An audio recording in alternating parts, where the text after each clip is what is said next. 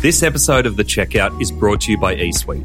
Whether you're a retailer looking to grow your team or you're an e-commerce gun looking for your next role, eSuite are here to help.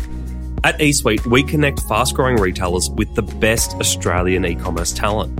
We're working with some of the best in the business, including Accent Group, InQ, Oz Hair and Beauty, and Black Milk.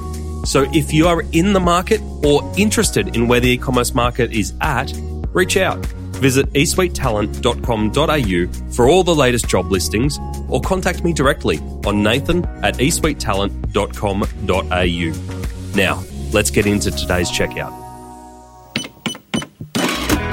Welcome to The Checkout. We catch up with previous Add to Cart guests and ask them 5 quick questions to get to know them better and leave you with a little extra inspiration to get you through your Friday. Today's checkout features Alex Sinikis, who is the co-founder and engineer at MilkDrop. MilkDrop is changing the way breast pumps work for women by redesigning the pump from the nipple up. And as you'll hear from Alex, they have a much bigger mission at play. Established in 2019, MilkDrop has already attracted funding, won the Amazon Launchpad, worked closely with universities, and won government grants. All right, Alex, welcome to The Checkout. We're going to learn some things about you on our Friday morning. Question number 1. What's the weirdest thing that you've ever bought online? Oh, I'm already deflecting the blame. Here we go. I bought what we call Artemis, who is our breast model on I didn't even know what, it's like Alibaba or something. As long as it's not like wish.com. No, but it did screw up because it was both me and my co-founder Ravi, because we're both searching for something that we could use to test our pump on. And it's just like a silicone breast. And so, we were trying to find lifelike silicone breasts as opposed to porn-like silicone breasts. And it just went down places I've never been before. And pricing, and it was super weird. Anyway, that's probably the weirdest thing I've ever bought online. But she did arrive, and we use her, so it's, I guess, worth it. Ends justifies the means.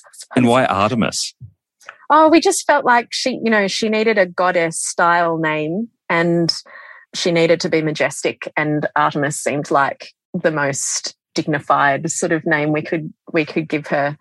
Because we thought that, she needed to be respected. It's sort of a bit weird when you're working in a lab with breasts, and we just wanted to, make it a little less weird. I like it. I can imagine you had to clear your search history after that one. I did. I'm never really sure if that clears it though. I don't understand how that stuff works. I'm sure someone knows somewhere. Just go on what ads you served up afterwards. Number 2, who is your favourite retailer? I would say there's a little coffee store in Melbourne called Market Lane. They roast their own coffee, and they have a flagship store, but they also have small stores set up around Melbourne, one on Faraday Street, if anyone's ever been there, which is just a window. And the reason why I love them is because they have this attention to detail, and everything is beautifully and perfectly done with so much of everything that they do in the mind of the customer. And it's just imbued throughout the people that work there. You never get a stroppy person. They're always delighted to see you.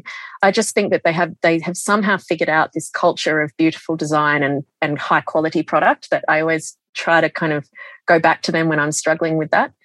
So it's not like a full retailer in the traditional sense, but I think that they do a really brilliant job.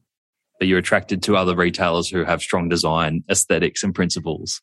Yeah, exactly. I mean, I'd have to shout out to Adore Beauty. I think that the way that they have set up their business, again, with the experience of the woman in mind, all of the educational stuff they put around it, they're sort of gold standard in that area. Imagine if you were that good. Yeah. Yeah. All right, number 3. Which retail fad do you wish was history?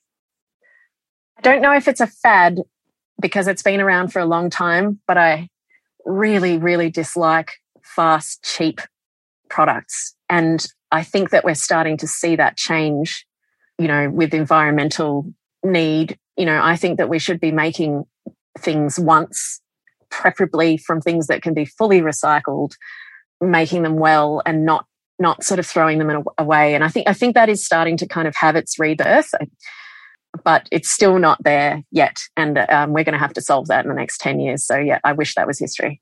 From a design perspective, as an engineer and a designer, does it take a lot more effort to design things that are sustainable than not sustainable?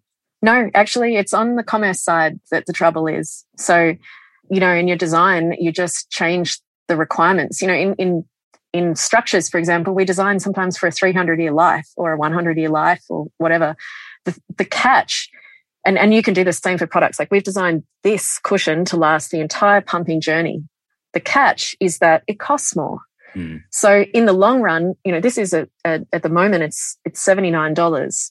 And that puts people off. But if you weigh it up against the times you don't have to replace it, the fact that we will pick it up and recycle it on batch, it's cheaper for the planet and it's cheaper for you in the long run. But getting that messaging across and having people be comfortable with that, it just takes a little bit longer. And so the easy thing to do is say, oh, well, I'll make a simpler, thinner one, and you know my business will be healthier because I've got repeat customers. And so that there's commercial drivers in there that actually change how you design. And I think so consumers have a lot more power than they realize. If they really want to change the products that are designed for them, they can vote with their feet a little bit. It's kind of hard if it's not there, but you can choose what you buy and try and choose the things that will last. Yeah, absolutely. All right, number 4. Can you recommend a book or a podcast that our listeners should immediately get into? Yeah, I mean, there's a podcast called Cautionary Tales, which is stories of failure, but they're told in a really, really interesting way. I don't think this is helping your dwelling on failure that we're talking about on the main episode. Oh, they're not really failure. Like there's one about a cult that believed that the end of the world was coming in the 20s or something. And there was a reporter who infiltrated this group because he wanted to see what would happen when the world didn't come and how the end of the world, didn't come, and how the group of people that absolutely believed this would they change their mind? Would they be like, oh, I was wrong? Or would they, how would they react? And how they reacted was that they just said, oh, it was the wrong date, so they never, and I think that you see that in the modern world as well. Like these days, especially, people will make an opinion and back it up with random evidence rather than look at the evidence and form an opinion. And I think there's all these little interesting quirks of human nature in that podcast that I love. And it's nothing to do with business and it's nothing to do with engineering. It's just human behavior. And I find it absolutely fascinating. That's brilliant. I'm going to have a look because I think I was actually discussing it with someone this morning, is that you can pretty much say anything at the moment and find some source that will back you up.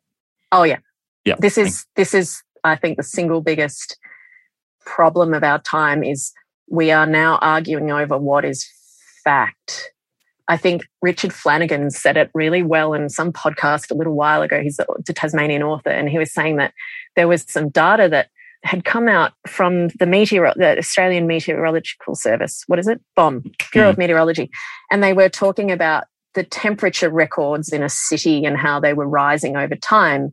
And this was a few years ago, and a politician said, oh, no, they weren't correct.